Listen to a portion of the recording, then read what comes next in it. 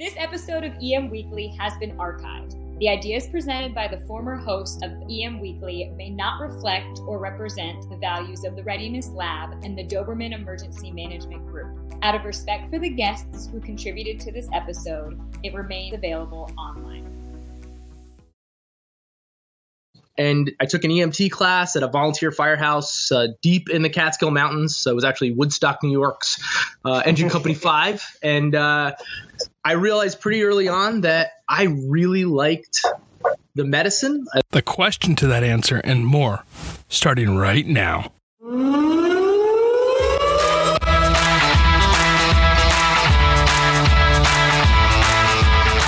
Hey, this is EM Weekly, and this is your host, Todd DeVoe. And today, we're going to talk about mobilized rescue systems with the Director of Training and Education, Seth Goldstein.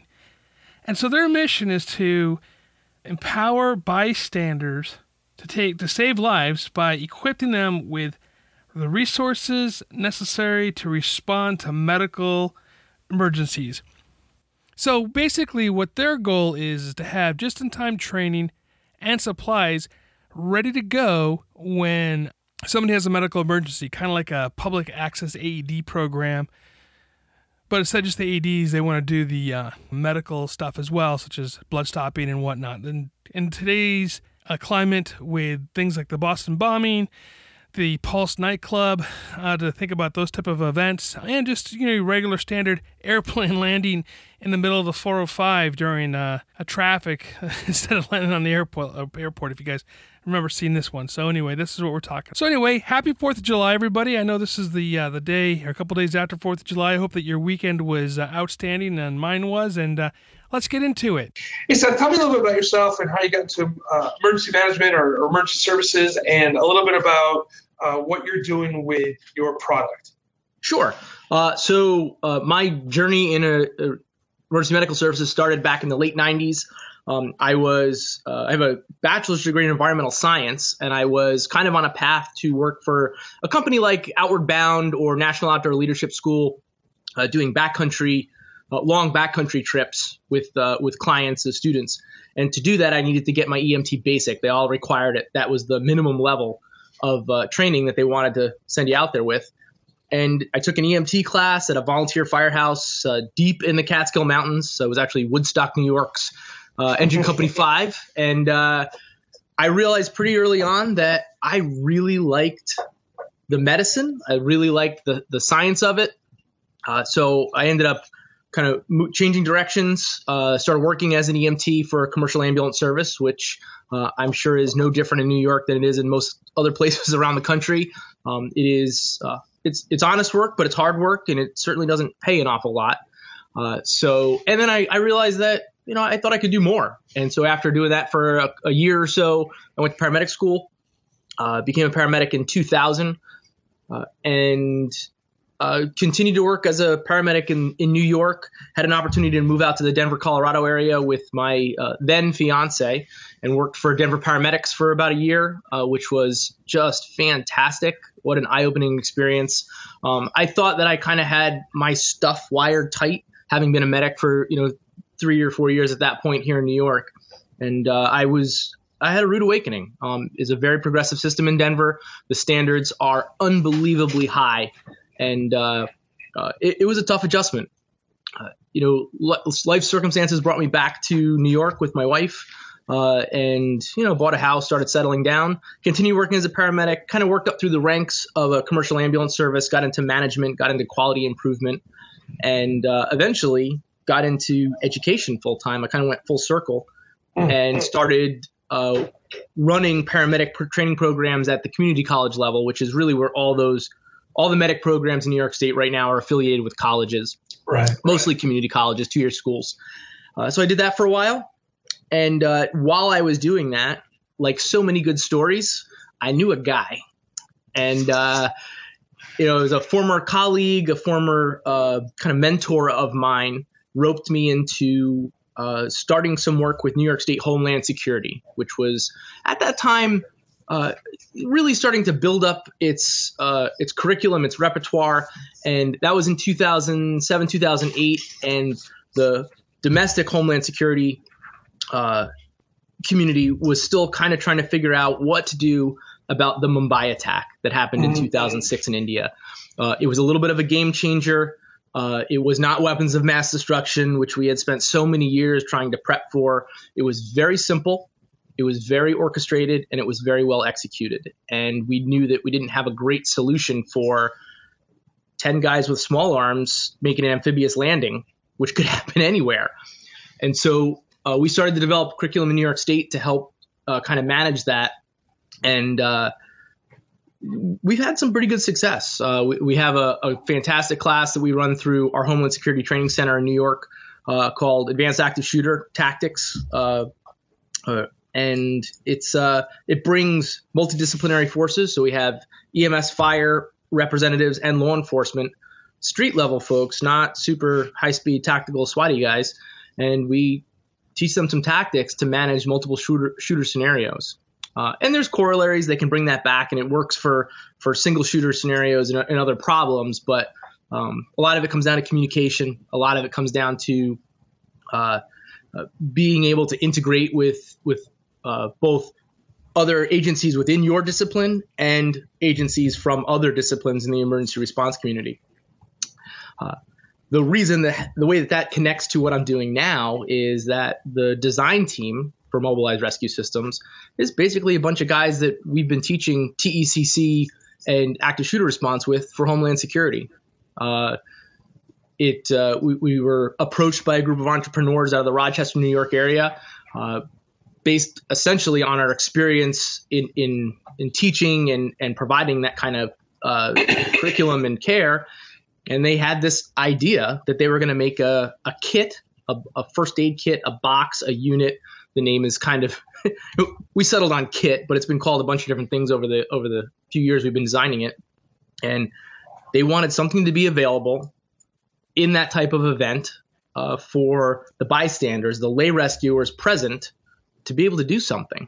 And we thought it was a good idea. We ran with that. I think that the mission for the Mobilized product line has expanded a little bit. Like, we're not solely focused on active shooter events anymore, because although they're horrific and they do require some timely care to get the best outcomes for the victims, there's still a small fraction of the emergencies that occur daily, weekly, monthly. And once we kind of realized what we could do using the technology and the available over-the-counter medical inventory, we said, well, if we're going to do it for bleeding control and we're going to do it for airway management, why can't we do it for seizures? Why can't we do it for allergic reactions? Why can't we do it for chest pain, which are things that happen every day all over the place? And that question we were able to answer and design a product that it's going to work no matter what the emergency is. Right. It's funny, you see, all the little first aid kits, the university where I teach, we have like these little, well, not little, they're pretty good size metal boxes that have first aid on them. And you open them up and there's some okay stuff in there, but for the most part, it's like Band-Aids and stuff like that. And it's really useless if it comes into a major issue that happens. So, I can really understand the upgrade, I would say, in this kit that you guys have created. So back in the day when we first went to the public access AED, I know there was a lot of pushback by paramedics and whatnot about saying, no, people don't understand how to use them and they're going to be difficult. And they were able to really make those things simple.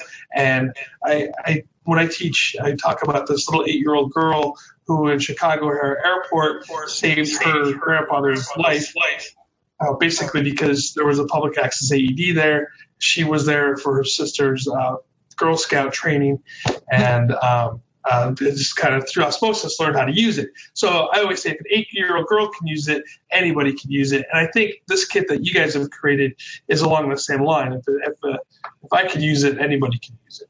Ironically, I have 3 boys. Right now they're 11, and I have 9-year-old twins. During the design process, though, my twins were 8, and they were my test subjects for a lot of the instructions that we came up with. Because we needed it to be that simple to use. A lot of our clients get some onboarding training. They want to know a little bit more about it if they're going to put it in their work environment. But we designed it from day one with the understanding that it could be a public access device. And so all of the language is plain English. There's no medical jargon in it. The questions are very simple, usually yes or no. And the way we design the algorithm, lately I've been describing it kind of like a choose your own adventure novel that I used to read when I was a kid. So on the first screen of the app, the possibilities are endless. It thinks that it's dealing with a huge emergency with lots of victims and everybody's trying to die, which it can do that. It'll help you triage and prioritize true life threats versus lesser emergencies.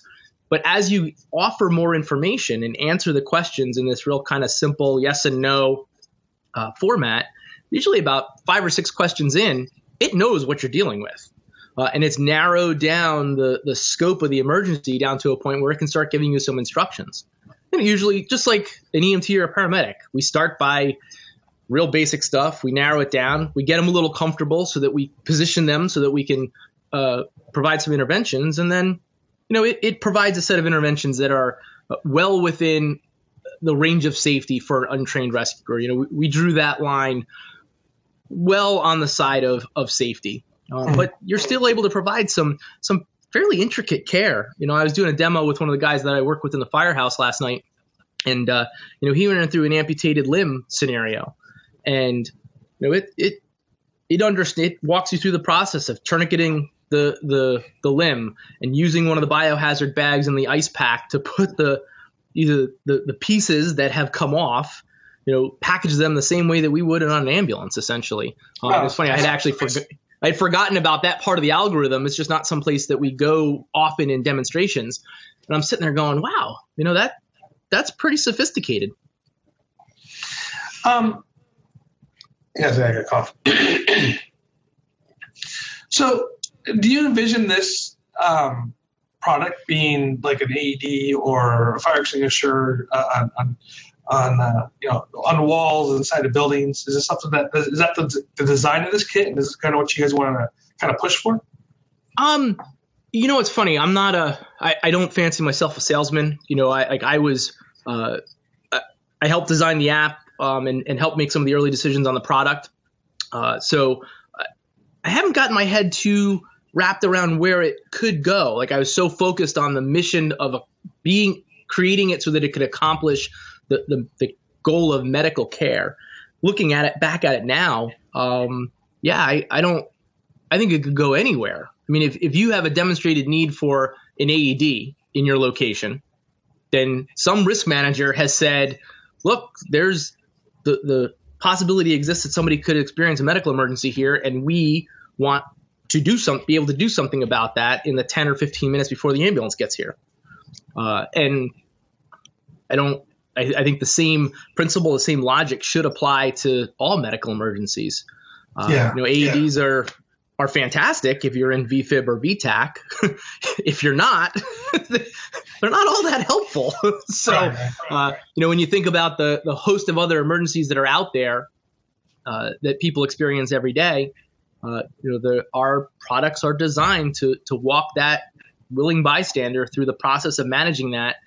For a short term, they're not designed to replace somebody with medical training. If there's an EMT that happens to be walking by, or a nurse that's in the airport, or a doctor, we don't trump their medical experience, training, and their judgment.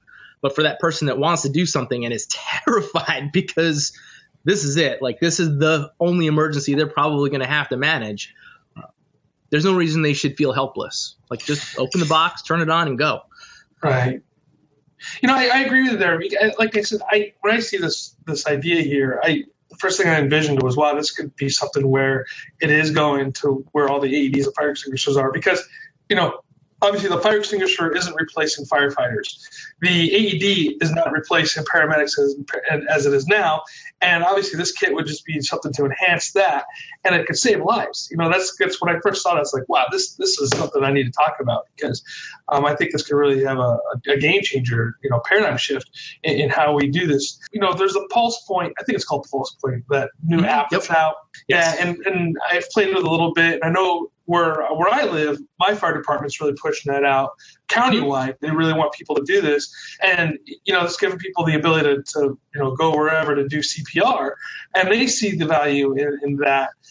Adding this to that, I mean, this could definitely save lives. I mean, there's been countless times when I was running as a paramedic where I've run on calls where people were caught very severely, and the people that are around them are have a nasty towel, holding that direct pressure, and you go, wow, this is pretty gross. But you take the nasty towel off, that saved the life. But if you have something like this, where somebody doesn't know what they're doing and has the right equipment, that could be a game changer. And this could replace those chintzy first aid kits. And I always joke about. Yeah, you open that white box hanging on the wall, and it's first of all it's rated, meaning there's nothing all that useful in it. There's a 2x2, there's some Band-Aids, there's some triple antibiotic ointment, which that stuff has a place. Sometimes you have a paper cut and you need a Band-Aid, and I don't think that was really part of our mission. We did put that stuff in our kit, mostly to make it's ANSI compliant. OSHA. Right. Is a real it's a thing, and there are clients of ours that are very heavily regulated, and we didn't want them to have to buy our product and the little white box that hangs on the wall in the break room. So we added that stuff in there. We don't provide instructions on it. If you need a Band-Aid, get a Band-Aid. That's not something that we think somebody's going to need. Hopefully not going to need a whole lot of help managing. It could be a game changer, and I think that's part of the. As we start to break out right now, we're starting to gain some good traction. But it's hard sometimes for people to understand what it does. We try and explain it to you, and they're looking. It's just not like anything that's out there right now, based on inventory or even the capabilities that it provides for an untrained rescuer. So, I usually say seeing it is believing it. Once you open the lid and you see it open up for launch for the first time, it becomes very understandable. All right, let's take a quick break here and listen to some sponsors. These guys are the reason why we're here, and please, if you can, just click on their websites or take a look at them and let them know that you heard them from us.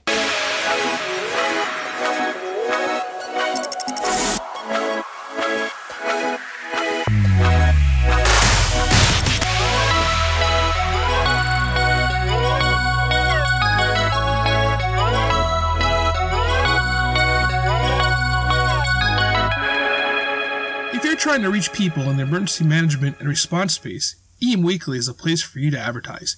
Each week, we are bringing in guests from around the world to talk about best practices and trends in emergency management and response. We also have the blog on EM Weekly's website and the EM Quarterly e-magazine. For more information, please email Brian at emweekly.com. Emergencies happen, whether they're related to medical emergencies, threats of physical violence, weather-related, or other. One of the most difficult things during an emergency is to find help and quickly and efficiently communicate with all parties, regardless of whether you're an administrator, law enforcement, or the end user. With Titan HST, we help distort time by creating high-tech yet simple-to-use mobile-based applications that connect you with the people who can help you. At Titan HST, we believe in the power of people. 315 and 314, there is at least one person that's been shot. Somebody is still shooting inside. 453, I have a party shot here. I need rescue hot. Are you ready for the unthinkable? Call our friends at High Speed TACMed. They provide custom emergency planning and training that saves lives. With years of experience in law enforcement, search and rescue, responding to and managing large-scale incidents, HSTM will evaluate and prepare written plans, training sessions, drills, and debriefs, leaving you with the necessary tools and experience that can save lives. Call HSTM today to discuss your specific needs, and the staff of High Speed TACMed will help ensure that you're ready and are in complete compliance. Call High Speed TACMed today, 805-419-0024. Again, that's 805-419-0024. The friendly staff at HSTM is standing by. Bringing out bodies now. Get someone to the back as soon as you can. Rescue personnel, I got at least 3 to 7 hits.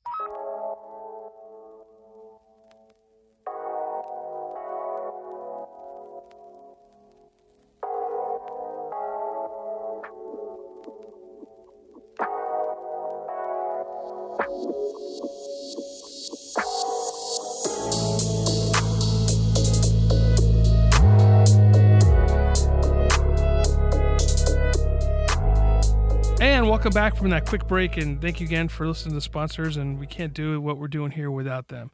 So let's get back into it.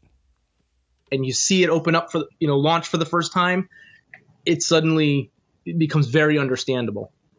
Yeah, I think it's really kind of cool. Like I said, I could see this for sure going into institutions, schools for sure. Obviously like places like airports, things where you have a massive amount of people, going around where you need to have something like this. A few years ago, there was a mass shooting that I went to, and when I entered the room, there was he wasn't a lay person, he was a trained EMT, but he was across the street from a construction site. He came over to help out, right? Commendable. He's a former Marine, so they tend to want to go towards the action instead of running away from it. And I look at him, I go, "What do you have for your first aid kit?" And he showed me this little tiny white box that he had, and it had really nothing in it. And he was attempting to help people with just that little kit. And I could see in his face the frustration that he had, that he didn't have what he needed to treat. Yeah. And there's in the room, there were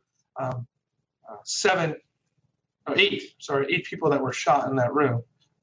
And there was one person in the parking lot that was shot as well, but he was in the salon, the beauty salon. And like, you could see the look on his face that he was like, "I wish I had more." Yeah. And so when I brought it in, I had the stuff with me. It was funny. At first, I was going to kick him out. I go, "What's your training?" He goes, "I'm an EMT." I'm like, "You're staying with me." Yeah, you're mine. And so sit by my hip, and we're going to start treating these people. And but yeah, I mean, if you had something like this, that could have made a difference in that guy's ability to treat those victims. Yeah, absolutely. It's the right equipment in the right hands at the right time is what makes a difference. And it doesn't matter if he's a surgeon or just a bystander that gets the right just-in-time training with the right pieces of equipment. The ultimate outcomes are sometimes outside of our control, but something else that was definitely on our mind as we designed this was kind of the psychology of the rescuer too. So whether he's an EMT or just somebody else who's uninjured or minorly injured that wants to help, we want them to be able to walk away from that event knowing that there wasn't a whole lot else that I could have done. Like I opened the kit, we used, it told me what to do. I used a bunch of equipment. We put on a tourniquet. We used some quick clot. I sealed a chest. We rolled somebody into the recovery position. We did all these things. I used the emergency blankets to keep them warm because that's what it said. And, as I said, the ultimate outcome might be outside our control, but at least that rescuer is going to walk away from that saying, I did it. Like, I did something. Like, I did everything that I could have done.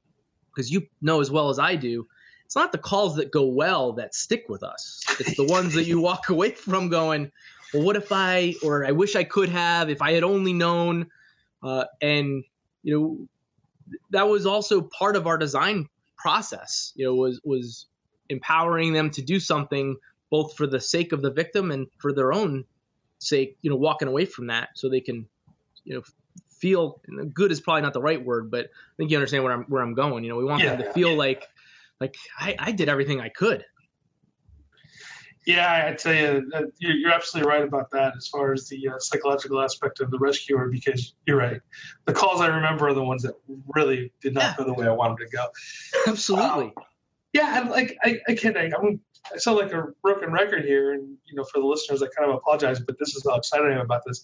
I see this kit as being a paradigm shift to something that you could put on the wall next to those fire extinguishers, and the layperson can grab it and work with it, because statistically, in any situation, 95% of all rescues are performed by the layperson. And that's the CPR at the, in the middle of the shopping center or whatever. And it's not, those of us that come in lights and sirens come a little bit later and we start doing our stuff. But 95% of all successful rescues are started by the lay person. And you think about that in the disaster context, right? That gets much bigger. So that's why we have programs. That's why we have like the CERT programs, and the other community volunteer programs that we have, because we need to have that force multiplier. And there's stories that can talk about. I have a friend of mine who was a captain with the LA County LA City Fire Department. Sorry. After the Northridge earthquake, and he's driving down the road and he gets flagged down by this nurse, and she's like, "Hey, are you guys going to help me?" And he goes, "What's your training level?" And she goes, "I'm a nurse." He goes, "Great, now you're in charge, but we got to go do this. We have to go do our drive-through." So for at least the first 24 hours in that case, it is the lay people that are going to be doing. Well, she's not lay, obviously, but there is the average citizen, not the fire department, that's going to come to the rescue. And this kid here can be a force multiplier in that. And I remember having a conversation, as we're starting to get closer and closer to a functional model of this during the design process. We had a conversation about the value of it in a disaster, where imagine if you could just pull up with a trailer of them and open it up and say, here, go, grab one of these and go. And force multiplier is the actual phrase that we kept using. Even because originally one of the ideas that the business folks that we work with, they thought that the ambulance services might be a market for these, and an ambulance provider shouldn't need the instruction that's in the kit. They should have all the equipment that's in the kit. They should already have in their ambulance. But as we started talking about disaster response, it's like, well, what if an ambulance had a handful of this or a version of this that they could pitch to somebody in an emergency, or like your scenario where you're rolling into a multi-victim trauma situation and you have your gear, because that's your gear and you're going to use it, but you have, you could toss one to the EMT, or you could toss one to the salon owner and say, here, just open it up, follow the instructions, treat those people over there in that corner. And that, that has the potential to be a big deal, to change things. And, and I just read something this morning, actually. There's it was an article about lockdown as an emergency management measure in a school shooting. Mm-hmm. And, it's people, and I've been having this conversation for about a year with schools that we've been dealing with Mobilize products, in that, the assumption that lockdown is the ultimate solution to that problem is just a farce. It solves a portion of the problem, but, the question is, well, how do you know when lockdown isn't working? And I've asked teachers this, classroom teachers, well, how does your lockdown end? And oftentimes the answer is, it ends when the principal comes and unlocks the door, or when the police officer shows his badge and I unlock the door. And my next question is, well, what if smoke comes underneath the door while you're on lockdown, or the fire alarm goes off? And I had a teacher say, well, lockdown ends when the principal comes and unlocks the door. And, they've been conditioned to think that is the end of, that's it. That's where they stop responding to that emergency. And we just did some training out in Aurora, Colorado, at a private school, Regis Jesuit out there. And, clearly they're sensitive, especially being where they are and what the history is in that part of Colorado, to active shooter events. And they took one of our small kits, not the biggest one. They have those in the hallways where their AEDs are. But they took the smallest kit, which is really the size of an IFAC. It's a life threats only kit. And they put one in every classroom. And this was their idea. This wasn't our idea, because they're thinking 10 steps ahead, where if we go on lockdown, the police aren't coming to us right away. The fire department is definitely not going to get in here right away. They understand the mechanics of that response to the point where they need to be self-sufficient, and they need to be self-sufficient in the place where they intend people to take refuge, which is in their classrooms. So their classrooms are all equipped with some basic first aid equipment, and now they have an IFAC kit. And the IFAC kit comes with a little download. Every student and staff member in the school has the app on their phone. And so it doesn't matter where they are. They have access to life-saving medical equipment they're giving themselves the best chance to manage this situation for the I mean, who knows how long it can take to get an EMT or a paramedic into that building. Oh yeah. Yeah, it was just very progressive thinking on their part. They're specifically thinking about a very specific disaster, emergency management situation. But it was cool, talking to the facilities guy and some of the other staff out there. Like,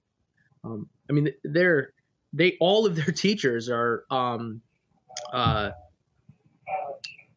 have emergency management 100 and 200 from FEMA. Like any of their teachers can step outside and assume incident command, and look for police, fire representatives and request unified command. Like, I don't know what I would do if I went up to a school and a teacher came out and said, "Where's your incident commander? We need to set up unified command." I don't know what I would do. That's awesome. Yeah, it was a cool conversation, I have to say. Like, it's progressive for sure. So real quick. So, I have two more questions for you. One is going to be a hard one. This one's an easy one. So if somebody wanted to get a hold of you, how would they get a hold of you? The easiest way to get a hold of us is right through the website. It's www.mobilizerescue.com. All of the design team members have on our team page. You can access our email through that. There's a generic info button that you can hit and send us questions. If my email is super tricky, it's Seth@mobilizerescue.com. So, we make ourselves available. We're still a small company, a small footprint, but we're everywhere. We're trying to be everything for everybody while we're pushing this thing out there. Oh, it's awesome. Okay, here's the hardest question of the day. All right. If you would recommend one book to somebody who wants to get involved in this business, emergency management, emergency response, what would it be? One book. Whew. That is a really hard question. You should have prepped me for that. I'll be honest. I don't read a lot of. I don't read a ton of industry books. Usually, when I'm reading, I'm off on the side. One of the ones that I really liked was Leadership Lessons from West Point. And it's not so much of an emergency management thing. It's kind of a general view of kind of how to deal with things. And there was another one that I had read a long, long time ago. Most of the books that are out there paint a very, I think about the paramedics that have written books, and a lot of them they paint a very particular and oftentimes stereotypical view of what we do. I think that if people want to be good and have longevity in our industry, a lot of it comes down to perspective. So, being able to step back and see the big picture is important, and communication skills. Not just high-end hierarchical communications, but just being able to interact with people from the patient level all the way up to, to a boss, or, like I think about my interactions with the fire chief in the fire department that I work for and things like that. Being able to understand what's appropriate, and being able to effectively communicate what needs to be communicated. It's important. Like it makes a huge difference. And, as a paramedic instructor, I used to tell students all the time, an EMS call is like a gigantic 8-ball sitting on the edge of the biggest hill you've ever stood on. Right. And it wants to roll over you and crush you. And if you walk up to that 8-ball and you put your hand out right before it starts moving, you can hold it there, and you're never going to lose control of it. Like, you can hold it there with one hand. But as soon as you start to make some bad decisions, and a lot of those come down to communication or work ethic types of decisions, and I'll use myself as an example.